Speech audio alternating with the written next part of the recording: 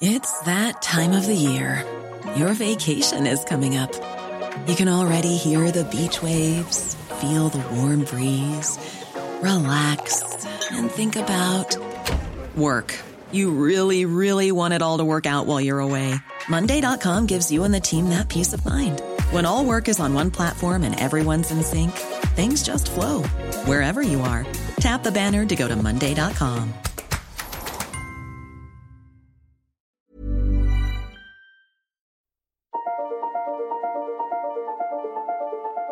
Hello, my name's David Runciman, and this is Past, Present, Future. Today, we have reached part 4 of the current series of History of Ideas, which is about the great essays and the great essayists. And we've reached the 20th century, finally, and also, finally, someone who is not a dead white man. Today, I'm going to be talking about Virginia Woolf and her great essay, A Room of One's Own. It's about women and fiction, but it's also about so much more than that. Above all, it's about power. Men and power, but also, straightforwardly, about power and the ways in which power can corrupt. I start, briefly, by talking about one of the kinds of men that Woolf is talking about. Past, Present, Future is brought to you in partnership with the London Review of Books. If you've been enjoying the subjects we cover on PPF, we really think you will enjoy the LRB. And listeners can subscribe for just £1 an issue for the first 3 months at lrb.me/ppf. Subscribe at lrb.me/ppf.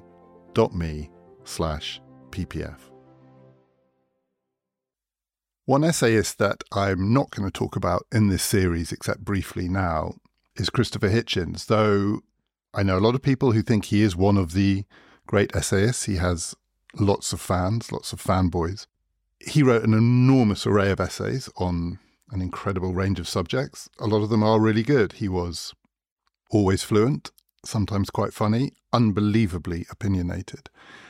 A few years ago, the LRB organised a panel to talk about the legacy of Christopher Hitchens. He died more than a decade ago. I was asked to chair it, and we all took him very seriously. We were quite earnest about him.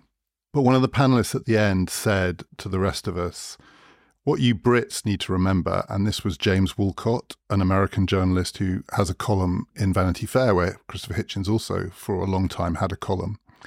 James Woolf said, what you Brits need to remember is that in America, Hitchens is only really known for one thing. If you say his name, the response you'll get is, isn't he that guy who wrote the essay about why women aren't funny?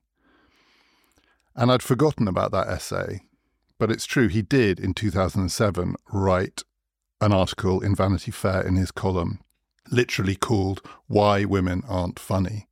And I went back and reread it. And I think if I was doing a series on the worst essays ever written, that one would have a pretty good claim to be in it. It hasn't aged well, let's put it like that.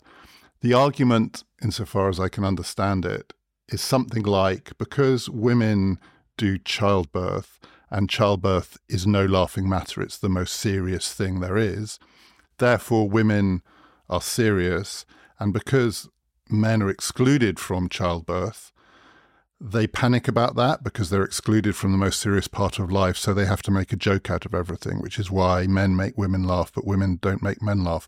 As I try and reconstruct it, it's clearly nonsense. I don't understand it. It's a terrible essay. It provoked a furious backlash, unsurprisingly, and it allowed Hitchens to say the predictable thing, which is, don't you get the joke? Don't you people realise that I was joking? Doesn't this prove my point? I was just trying to be funny. He's like the playground bully who beats you up, and then when you complain about it, tells you haven't got a sense of humour and beats you up for that. I found myself thinking about this Christopher Hitchens essay when reading what is perhaps the greatest essay of the 20th century, Virginia Woolf's A Room of One's Own, published in 1929, based, as so many essays are, like Thoreau's Civil Disobedience, originally on a talk, in this case a pair of talks that Virginia Woolf gave at two women's colleges in Cambridge, ostensibly on the subject of women and fiction. I thought about Hitchens for two reasons. First, because A Room of One's Own is really funny. I want to say it's surprisingly funny, not obviously surprising because it's written by a woman, but surprising because it's not a particularly humorous subject matter, women and fiction and men and power.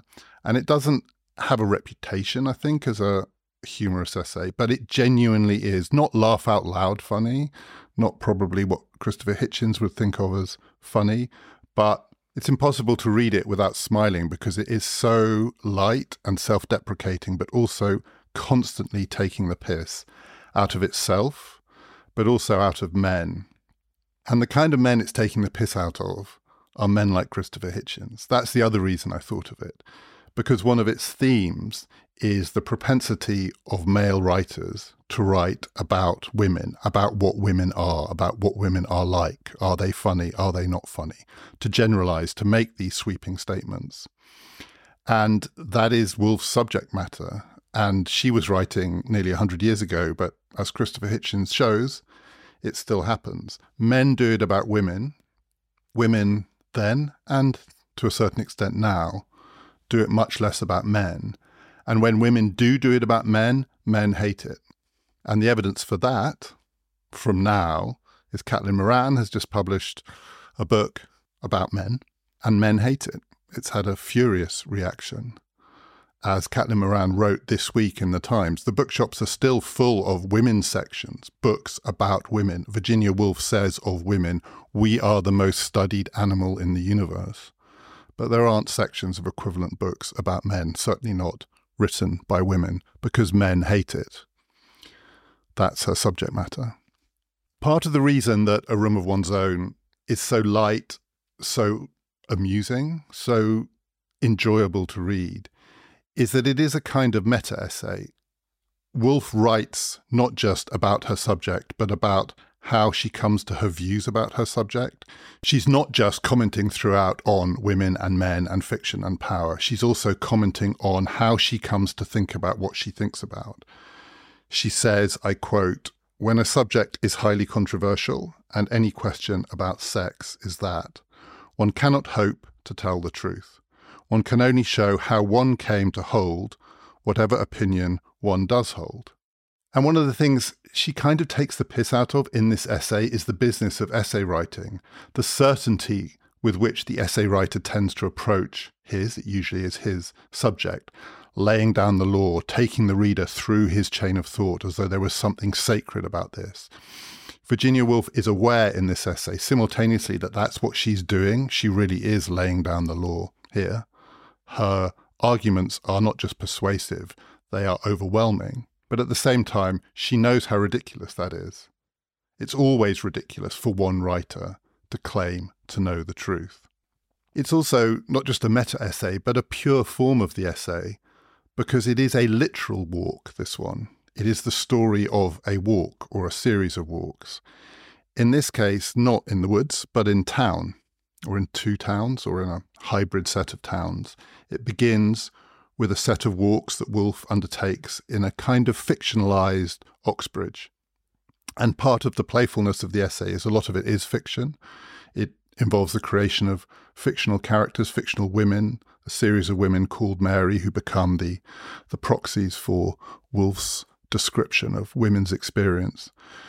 But it begins with her walking in Oxbridge to some colleges to have a series of social occasions, lunch in one case, dinner in another. This is the 1920s, so all of the colleges in Oxford and Cambridge, bar a tiny few, are male preserves. These are colleges for men, peopled by men, male students, male academics. And she begins with lunch in one of these colleges, rich, prosperous, comfortable, incredibly comfortable, delicious lunch, great food, wine. And she reflects on how easy it is to have higher thoughts, elevated thoughts, to reflect in the way that the essayist has to reflect on the nature of fiction and truth and life. When you're comfortable, when you're so well off, being in one of these colleges feels like the kind of place you want to be in, to have these kinds of thoughts. And then she goes to one of the women's colleges for dinner. And it's very different, because the women's colleges are not particularly comfortable, because they are poor. They have not been given these huge endowments. They don't have centuries-long histories. They don't have land. The food isn't great. It feels straitened and constrained. It's harder to relax. It's harder to be comfortable. It's harder to escape a constant consciousness of your material circumstances in the women's colleges. Because, as she says, men have the money and women don't. This is true in the 1920s in all aspects of life, including in higher education. And so you see it literally in the buildings, and you feel it in the chairs, and you taste it in the food. And so that then leads to her next question and her next walk, which is, how did this happen? Well, in a way, the answer to that is not complicated. Men had money, and they left money to establishments and institutions that continue the privilege of men in education. And women, lacking those assets, were unable to do that. As Woolf says, our mothers couldn't endow these colleges because they had nothing to endow them with. That's not a question. Her question is to understand what is women's experience of this, the history of it, the centuries-long history of this kind of exclusion, how to understand how it's been experienced by women, to go beyond her own personal experience of one lunch and one dinner to something broader, more general, approximating at some level to the truth. And the only way to investigate that question is to read some books, to see what's been said about this, to try and understand other people's descriptions of this divided world of the privileged and the disadvantaged. One sex has the privileges, the other sex is denied them, physically denied them, as Woolf discovers when she tries to enter buildings in Oxbridge from which women are excluded, including libraries. So her next walk is in London. She goes to the British Library to read the books that are written about the experiences of women in this world. And this is the old British Library, not the new one by King's Cross, but the old one that was part of the British Museum, which had a celebrated reading room under a huge dome. And under that dome, many of the great books were written. Karl Marx sat there and wrote Das Kapital. And Woolf describes entering the dome as being like becoming a single thought under one vast, domed, bald head. Bald because this is a man's version of knowledge. All the books that she asks for about women are written by men. And so to escape from her personal experience, to get a broader view, to try and understand the impact of this male privilege, to use a more contemporary term, she can't escape from the world of male privilege because the world of learning and of books and of knowledge and of history is itself the province of men. So far, in a way, you might think, so familiar, less familiar to be writing this in the 1920s, but now. But the idea that the advantages that men have is then reflected in and shapes the world of knowledge and learning is perhaps not a particularly surprising thought. Might be depressing, but in many ways it's familiar. But then Woolf moves on to her next question, which is more original and in some ways harder to answer or to understand. Because as she reads these books, written by men, by professors, by historians, essayists, all the essays by men about women, she notices a feature of them. These are the people with the power and the advantages. How do they treat women? How do they write about women? So you might expect them to be dismissive or disdainful. You might expect them to be complacent or patronizing. You might expect them not to understand what women's experience is. And all of these things are there in this writing. But that's not the feature that stands out for Woolf. What she notices is how angry the men are, that the dominant emotion running through this writing, and it is emotion, not dispassionate male inquiry, is anger. She says, I quote, "Why are the professors so angry? Why are they so angry about women?" And it's not just the professors. She has another walk because people need to have lunch. And this is an essay which describes people needing to have lunch. So she goes to a cafe, a little restaurant near the British Library to have lunch. She picks up a newspaper and she reads a newspaper. Newspapers in the 1920s are the province of men. They are edited by men. They are owned by men, by wealthy businessmen. They write primarily about important men. The politicians at this point are almost all, not entirely, but very nearly all men. The occasional woman is allowed a word on the sidelines, but this is a male world, and in it, men are angry about women. The women who are excluded are nonetheless also subject to contempt. Why? This becomes Woolf's question, and it's a question that speaks to so many different aspects of modern life. Why are the powerful people the angry ones? And she has two kinds of answer to this. One is that, like all powerful people, like all people with inbuilt advantages, men feel the need to justify it. It can't just be arbitrary or random or even luck. Somehow they have to have these advantages for peace of mind, believing that they've earned them or deserved them, that they are worthy of them. And the way to achieve this is to maintain the distance between the advantaged and the disadvantaged, the men and the women.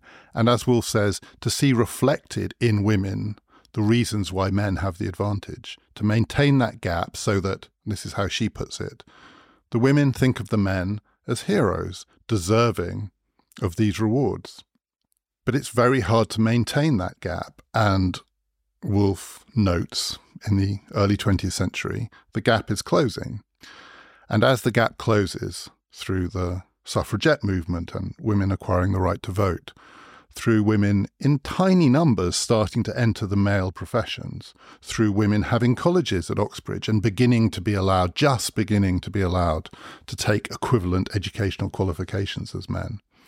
As that gap closes, it's harder and harder for men to justify their advantage. And the response is anger, to try and push the women back, to maintain the gap, because without the gap, if it's shrinking, then it starts to look more arbitrary, more like luck, and less like natural justice. The second reason is that within that generic story, men need to feel there's something special about men. The men who have the power in that world, because lots of men do not have power in that world. There are lots and lots and lots of disadvantaged men too. But the powerful ones, the businessmen who own the newspapers, the editors who edit them, the bloviating columnists who write in them, the politicians that they write about, all those men, that small group of individuals, need to feel that they're special too. Again, that it's not luck that they are where they are. It's not just because they have material advantages, but they've done something to deserve it, to earn it. They've risen above the crowd.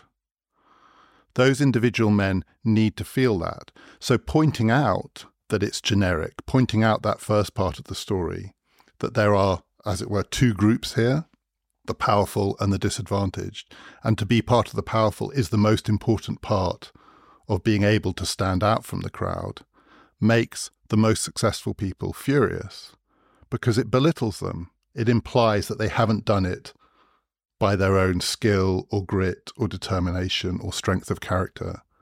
They've simply done it because they are the fortunate ones. It was true then, it's true now. People whose good fortune, is primarily conditioned by circumstance but presents to the world as individual accomplishment, really, really hate having that good fortune pointed out. Bankers hate being told that the reason they're so rich is not that they're good bankers, but just that they're bankers. Paul Krugman, the New York Times columnist, wrote an article not that long ago about a puzzle which is not that different from Virginia Woolf's puzzle. Thinking about contemporary American politics, he wants to know, why are the angriest people, or as he puts it, the craziest, most paranoid, angriest people, the tech billionaires? I quote Krugman, "Arguably," he says, "the craziest faction in US politics right now isn't red-hatted blue-collar guys in diners. It's technology billionaires living in huge mansions and flying around in private jets. They are the ones who are angry about the way that the world is going, even though no one in the world is doing better out of the way the world is going than them. Why are they so angry? because they need to justify their privilege. And the privilege can't be justified if you think of the world in general, structural, generic terms. They want people to recognize their specialness so that they can be comfortable with their wealth. And anything in politics that moves towards a vision of the world which sees it in terms of groups or classes or identities or structures makes them mad as hell. But then there's another question, and Woolf moves from question to question, and part of the strength, the appeal of this essay is the way in which she's always one step ahead.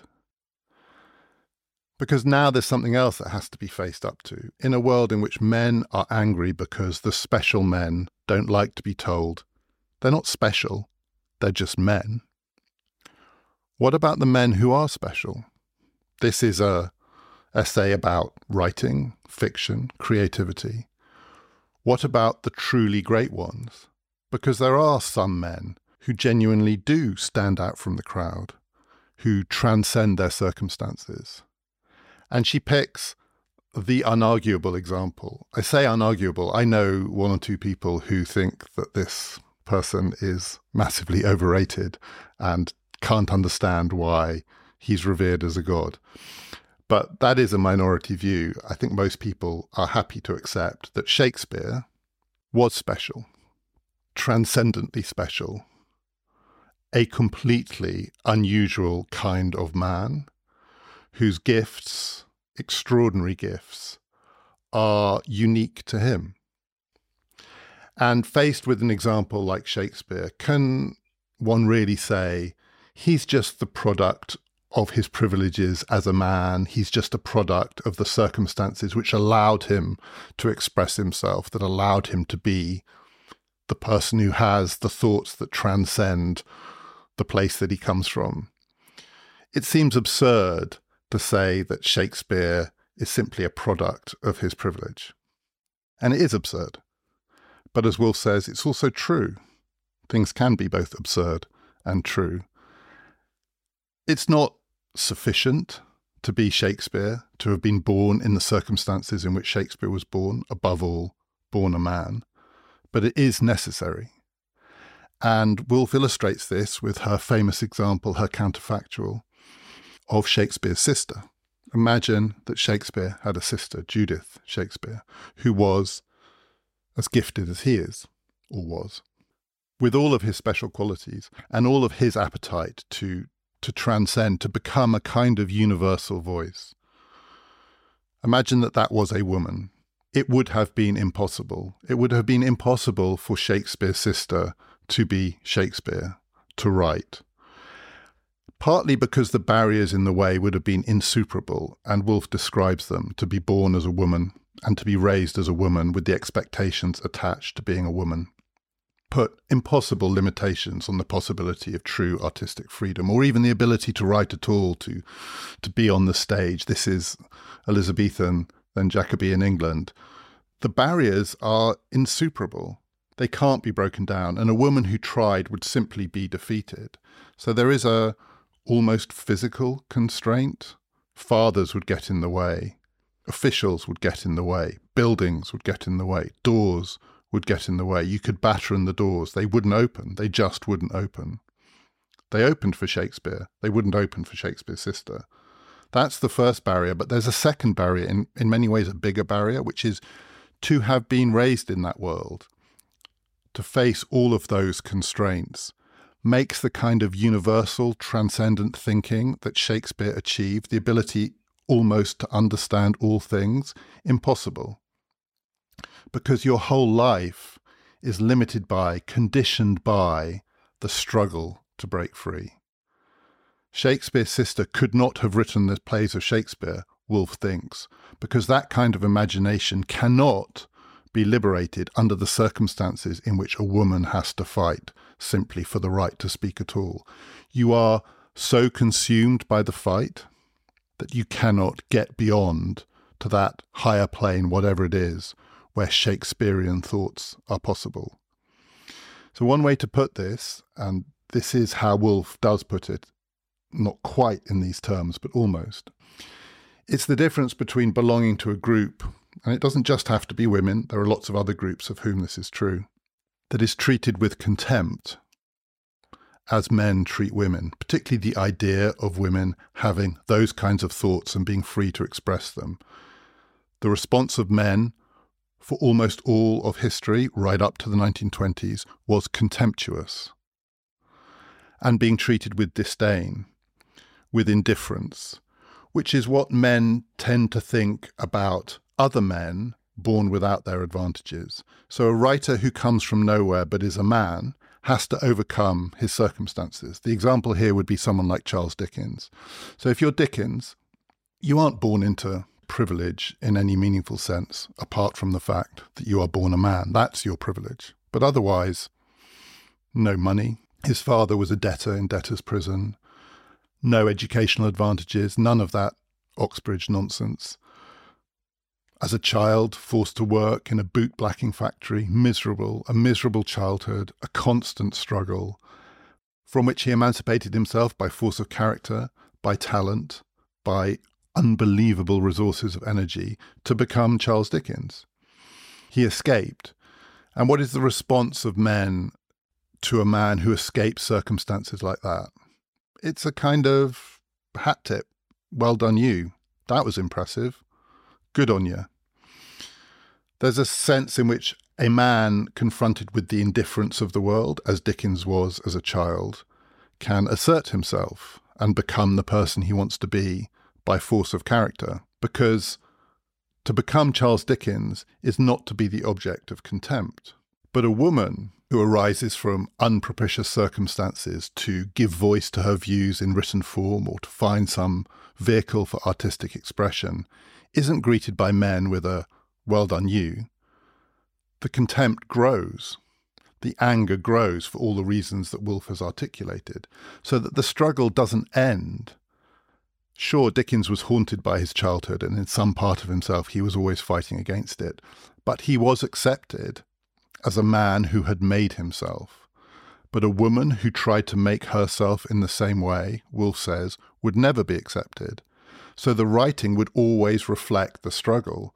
The transcendence can't be achieved because there is never the moment at which you feel you have broken free, because the world will always try and put you back in that box.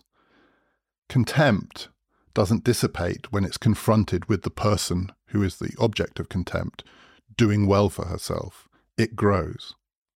Or another way to put this is to say, what do you do if you are confronted with contempt and you want to be the female equivalent of Charles Dickens or William Shakespeare? Do you confront it back? Do you address it? If you do address it, you are sucked into it. You, in a sense, allow the contempt to take over some of the space that you're trying to transcend. Or do you ignore it? But if you ignore contempt, it doesn't go away. You can ignore disdain in a way because it will go away because you prove yourself. But if you ignore contempt, it grows. There is no way out. It's a kind of catch-22. You can't ignore it and you can't address it because by addressing it, you allow it to poison what you want to do.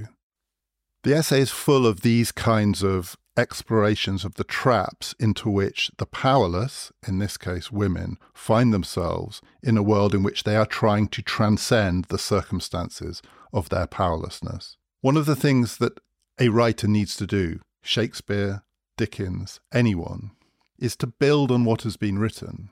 No writer is some kind of free-floating spirit who genuinely comes from nowhere. Dickens wasn't uneducated. He lacked the benefits of the best formal education. He was self-educated, and he was a voracious reader of all those books in the British Library. He didn't read them in the British Library, but all the books written by men. The men who transcend their circumstances do it off the back of all the writing that has been done by men. That's the thing that they transcend. But there is no equivalent body, not even close, of women's writing. There's men writing about women, but women writing about their own experiences, telling their own stories. There's a void there. Those stories are untold. There's nothing there. So what do you do as a writer who wants to transcend simply being a woman to become a writer, when there is nothing to transcend because the stories haven't been told? And again, of course, Woolf is aware of the counter-argument, the one that men will make. She knows they will make it because they make it all the time. If a woman says, our circumstances make it impossible to do what men do when it comes to writing the great books, which is to point out, well, women have written the great books. What about the great novelists of the 19th century? If you leave Dickens out of it, who are the great novelists of the 19th century? Jane Austen, Charlotte Bronte, George Eliot. Women have written the great books. They have transcended their circumstances. They have transcended their disadvantages. The theme of Woolf's essay, which is given in its title, or at least one of the themes, is literally the need to have a room of one's own. That is, in order to be able to escape the material limitations that shrink the imagination, there needs to be not just artistic freedom, but material freedom too. A room of one's own, and as she says, £500 a year, which then meant enough to live on. The security that comes with knowing that it's not always a struggle. And a room of one's own, a space, a physical space, a space that is not a barrier but is a kind of haven, is the precondition to transcending material circumstances. You need the room to get out of the room. But as Woolf says, Jane Austen didn't have that room. Charlotte Bronte didn't have that room. Jane Austen wrote her novels in public rooms, in sitting rooms. There were people around. She had to shield what she was writing from people who might be peering over her shoulder. And yet still, she wrote the transcendent novels. If you go to Haworth, the birthplace, the house that the Brontes lived in, grew up in, the parsonage there, which is preserved as a museum and a kind of shrine to the Brontes. For many people, it's a place of pilgrimage. There's a table in the front room at Haworth, small table, and on one side of the table it says, this is where Charlotte Bronte sat and wrote Jane Eyre. And on the other side of the table it says, this is where Emily Bronte sat and wrote Wuthering Heights. It's that time of the year. Your vacation is coming up. You can already hear the beach waves, feel the warm breeze, relax, and think about work. You really, really want it all to work out while you're away. Monday.com gives you and the team that peace of mind. When all work is on one platform and everyone's in sync, things just flow. Wherever you are, tap the banner to go to Monday.com. There's never been a faster or easier way to start your weight loss journey than with PlushCare. PlushCare accepts most insurance plans and gives you online access to board-certified physicians who can prescribe FDA-approved weight loss medications like Wegovy and Zepbound for those who qualify. Take charge of your health and speak with a board-certified physician about a weight loss plan that's right for you. Get started today at plushcare.com/weight loss. That's plushcare.com/weight loss. plushcare.com/weight loss. So not even a table of one's own. One table. I mean, that table has some claims to be the greatest table in literary history.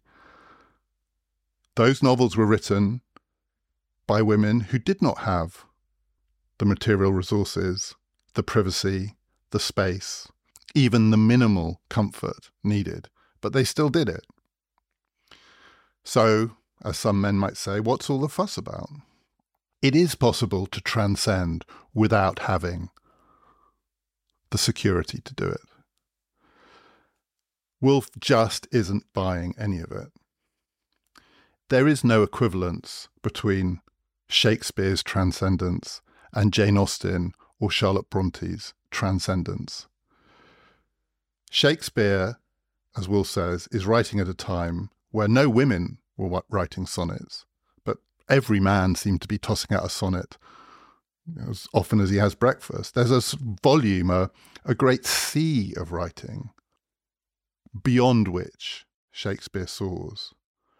Though there are one or two, a handful, literally a named handful of women who would have written and been in the world of readers' imagination before Jane Austen and Charlotte Bronte, it is a tiny, vanishing number.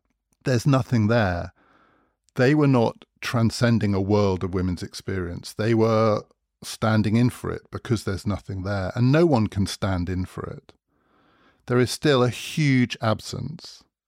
It's the difference between the people who rise above a world of mediocre writing and the people who rise above silence and all the untold stories. There is no absence of male stories in the world, boring stories, repetitive stories, the same old stories told over and over again. There are an awful, awful lot of bad books written by men. When Woolf went to the British Library, she was surrounded by them. And she is describing a world where there just aren't books written by women, and the stories are not told. The stories of great women, the stories of ordinary women. Descriptions of what the world is like as experienced by a woman is just absent. And as she says, I want to read the story of the girl behind the counter, not the 150th biography of Napoleon or the 75th story of how Keats wrote his poetry and then died so young. But the story of the shop girl is missing. It's not there. And that means there's a kind of paradox, which is, I think, the central theme of this essay, and it is a quintessential modern paradox, and it has all sorts of variations. It goes well beyond women and fiction. It goes beyond just the question of men and power, though it is a question of power. The paradox is that in order to get beyond material limitations and material constraints, the circumstances in which an individual life arises, in order to be emancipated from circumstances, you have to concentrate on circumstances. You have to focus on that. You have to address it.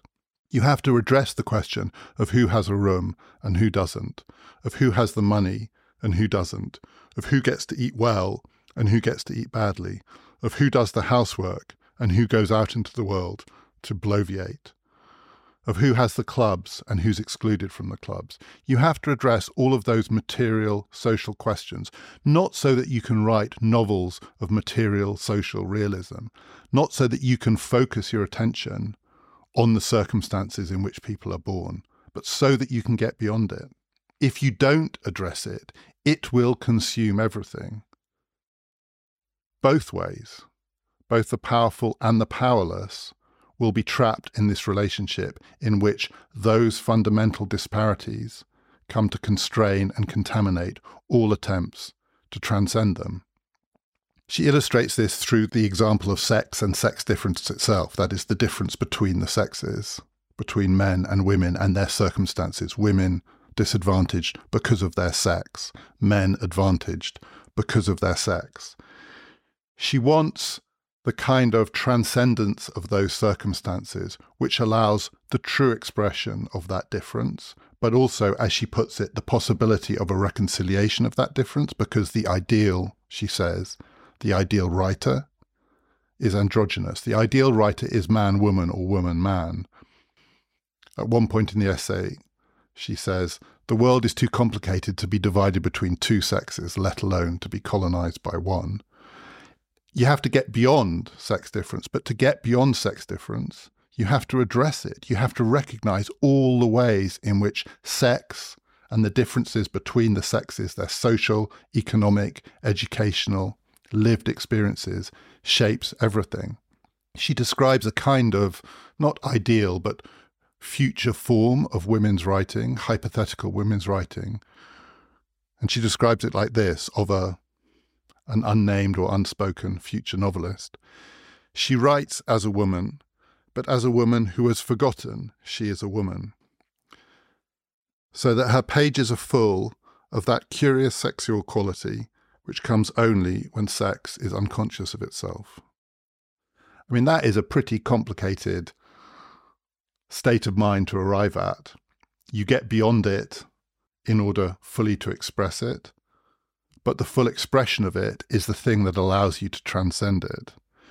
But the only way that's possible, to write as a woman who has forgotten she is a woman, is if the material circumstances allow you to forget that you're a woman. And in one somewhat controversial passage in the essay, Woolf says, it's impossible without some kind of material freedom. It was even impossible for Charlotte Bronte, much as Jane Eyre might be held up as this novel that goes beyond all of the constraints that she faced to provide a universal or universalizable, accessible to everyone account of some aspect of the human experience. Even in that book, even in Bronte's writing, Woolf says, there's a bitterness, there's an anger that limits the book, because everyone is limited by anger. The anger of men makes women angry. And Woolf says, when she comes out of the British Library to get her lunch, that she is steaming mad. She is furious with all these men. She gets beyond her anger, partly when she starts to think about, why are they so angry with me? You can't escape it. You can't forget your situation unless the situation is addressed first. In some ways, what Woolf is describing is the paradox of modernity. That sounds pretty portentous, sort of thing that a male essayist would say, but it's not true, but it has something in it. Because there's something going on here which is more than just the question of how to write and what it means to be a writer. That's Woolf's central theme. And she says that for there to be the best possible women writers, the great ones, there just have to be more women writers. There have to be more women who write for a living, like men do. There have to be, frankly, more women writing books that aren't that good, but are at least books written from their experience, so that some women, the most gifted, the ones who are capable of transcendence, can transcend that. More women have to live from their pen, that is, earning enough by writing, so that some women can live simply to write. That's what it's about, but it's about more than that. It's about power, it's about anger, and it's about what it means to be an individual in a world in which we are all constructed by our social circumstances. Modernity makes two demands of all of us, one of which is that it tells us that we are unique individuals. That's part of what the modern human experience is built on, the idea of the individual's conscience, the individual's freedom to express him or herself, the ability of people to forge their own path. The emancipations of modernity, the liberal emancipations, are designed to give individuals the chance to make their own lives what they want them to be. And we're all, at some level, conditioned to think that that's part of what it means to move through life, to shape it ourselves through our experiences. And at the same time, modernity is a scientific project of a kind, which seeks to understand things in general terms, not through religion, not through superstition, but through observation and through generalization, to trying to find patterns. Modernity is about finding patterns as well as about the emancipation of the individual. It's about great art and it's about sociology, both at the same time. And so each individual, at the same time as being told you can be what you want to be, is also told you are a product of your circumstances. You belong to a group. You belong to an identifiable set of conditions which make you who you are, this thing, this creature that's also meant to be whatever it wants to be. And the paradox is that both of these things are true. We are both the individuals that we create for ourselves, and we are also the products of our circumstances. And the challenge for anyone, but particularly for anyone who wants to, as Woolf puts it, and these are her terms, grasp reality, because that's what she says is the job, at least the job of people who want to share their thoughts with the world, written thoughts, their ideas. The job, whether it's fiction, whether it's history, whether it's philosophy, the job is to try to get a grip on reality. And reality is hybrid because it has these things going on at the same time. It is both the world of individual experience and the world of collective formation. It is both social circumstances and the transcendence of social circumstances. And it is incredibly hard for anyone, including for a writer, including for a novelist or a historian or an essayist, to hold those two thoughts together at the same time. Some people can do it, and the people who can do it, the people who aren't just androgynous in sex terms, but are androgynous in those terms, both individual and social, they are the ones who ultimately come closest to gripping what reality is. But it is incredibly difficult. And only a few people can do it. This is not essentially, I think, in a room of one's own, a democratic vision. There is a democratic aspect to it, the sharing of privilege and a certain equalization of core material advantages. But this is also an essay about greatness and the possibilities of greatness, and the few who are capable of it. At one point in the essay, Woolf says, women, like herself, have been given some advantages recently. She came from a relatively privileged background. She came from a family, the Stephen family, that were well connected, and she took advantage of those connections and so on. She's not portraying herself as an up from her bootstraps kind of writer, but she says she had two advantages. One was a bequest that allowed her the £500 a year, an inheritance. But the other, like other women, is that from 1918 to 1928 in 2 Acts of Parliament, women are enfranchised on the same terms as men. So Woolf got access to some money and she got access to the vote. And she says of those two, the first had by far the biggest impact. She needed the money. She's not disdaining, never mind having contempt for the democratic emancipation too. But this is about material conditions. But it's not democratic also in the sense that it is partly about trying to create an understanding of the circumstances out of which the people who are nothing like anyone else are given the freedom to express themselves. And it reminded me in part of another essay written or published 10 years earlier in 1919 that I spoke about in an earlier series of History of Ideas, another essay that began life as a lecture. This one explicitly about politics, Max Weber's lecture, Politik als Beruf, the profession and vocation of politics, in which he describes what he thinks is the central paradox of political modernity, which is to be one of the people who rises above the crowd, to be the leader, to be the person who sets a vision for a nation or for a movement, the person who gives voice to a whole host of hopes and fears that most people have no opportunity to articulate. To be that person, to be the politician, is to have to try and reconcile the fact that you are both your individual beliefs and your conscience, your convictions. It has to be an individual project. You have to believe the stuff that you're trying to convey and get across and legislate for. And you are also entirely a creature of circumstances. You can't rule as yourself. You can only rule at the head of a party machine, at the head of a vast bureaucracy, on behalf of a giant state. You are entirely constructed. Your power is constructed not by you, but by the circumstances in which you find yourself. And at the same time, you have to give those circumstances your distinctive take. If it doesn't come from you, it will be hollow and empty and mechanical. But if it does just come from you, it will be detached from reality. What's true of politics is probably, to some extent, true of writing too, including of fiction. And one thing that Woolf's essay suggests is that it's not simply that the powerless find it hard to strike that balance. The powerful do too. That's why they're so angry. They want to prioritize individual experience. If you have the power, the thing that you think you have to celebrate is your individual take on that power. And so you get very angry when people try to suggest that it's not you, it's your circumstances.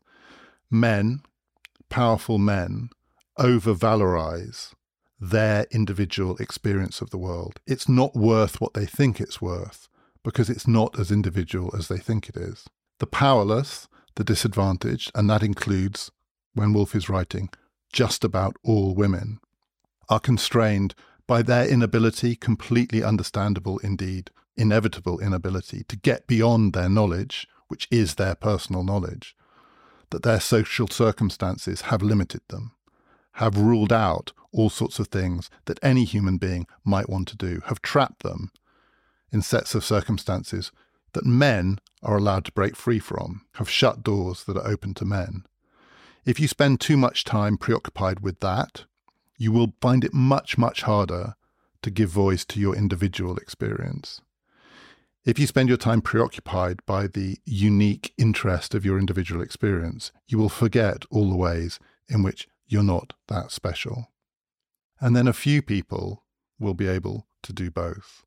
But in order for those few people to be able to do both, it is imperative that whole swathes of people are not ruled out altogether, are not trapped in their social circumstances. So however transcendent their individual vision, it is never given an opportunity to express itself. You have to at least equalize the opportunity to fail at reconciling these two things if some people, the greatest possible number of people, are going to succeed.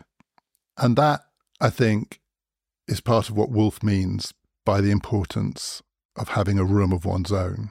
Having a room of one's own does not guarantee anything. Certainly, having a room of one's own, being free to sit and write relatively peacefully, or pontificate and podcast relatively peacefully. I'm sitting in a room of my own now. I'm sitting at a desk. I'm on my own. I'm talking. But this is only possible because of a kind of material freedom and security. But it doesn't guarantee that anything that I say is going to be, never mind transcendent, even interesting. I have the freedom to do it. You have the freedom to listen or not to listen. Having a room of one's own doesn't guarantee that you will transcend your circumstances and resolve the paradox of modernity, which is how you reconcile individual experience and social construction. Of course it doesn't. It doesn't guarantee anything in that sense. It just provides the minimal bedrock condition for it to be possible. But not having a room of one's own guarantees that it will be impossible. Before I get on to what's coming up next in this season of the History of Ideas, I just want to do one thing that comes out of last week's episode. We're really grateful for the feedback that we get on Twitter and people who email me. It's fantastic when people engage with this podcast, and we'd love to have more of it. Just follow us at PPF Ideas and you can tell us what you think. A few people have pointed out from last week's episode something that I probably should clarify or maybe correct. We were talking about Catholicism and the US Supreme Court, and I described the three justices that Donald Trump got onto the court, Kavanaugh, Gorsuch, and Barrett, as Catholics. A number of people have been in touch to point out that Neil Gorsuch is not in fact a Catholic. He is a practicing Episcopalian. He was born a Catholic, he was raised a Catholic. He is no longer worshipping as a Catholic. I think we should make that clear. Next week on the History of Ideas, I'm going to be talking about George Orwell and his essay, The Lion and the Unicorn, written in 1941 in the dark, dark days of the Second World War. It's about what it means to be English. It's about what it means to belong. But it's also about how it's possible to imagine that a nation, a people, a culture, a politics might change. As part of this summer season, we're going to be doing 5 in a row of what I think are the great 20th century essays. After Orwell, it'll be Simone Weil, James Baldwin, Susan Sontag. Please join us for that next week. My name's David Runciman, and this has been Past, Present, Future, brought to you in partnership with the London Review of Books.